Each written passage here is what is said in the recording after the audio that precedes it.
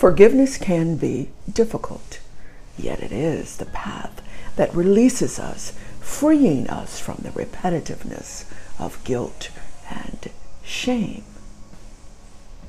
And often that guilt and shame translates into codependency. Yes, yes. One of my favorite compassionate reminders, Romans 3:23. All have sinned and fallen short of the glory of God. So then, we are not alone as we stand in need of a forgiving God's love and cleansing authority. An insightful moment at stormystill.com, Apple Podcast, Google Podcast, Spotify, iHeart, and Anchor.fm.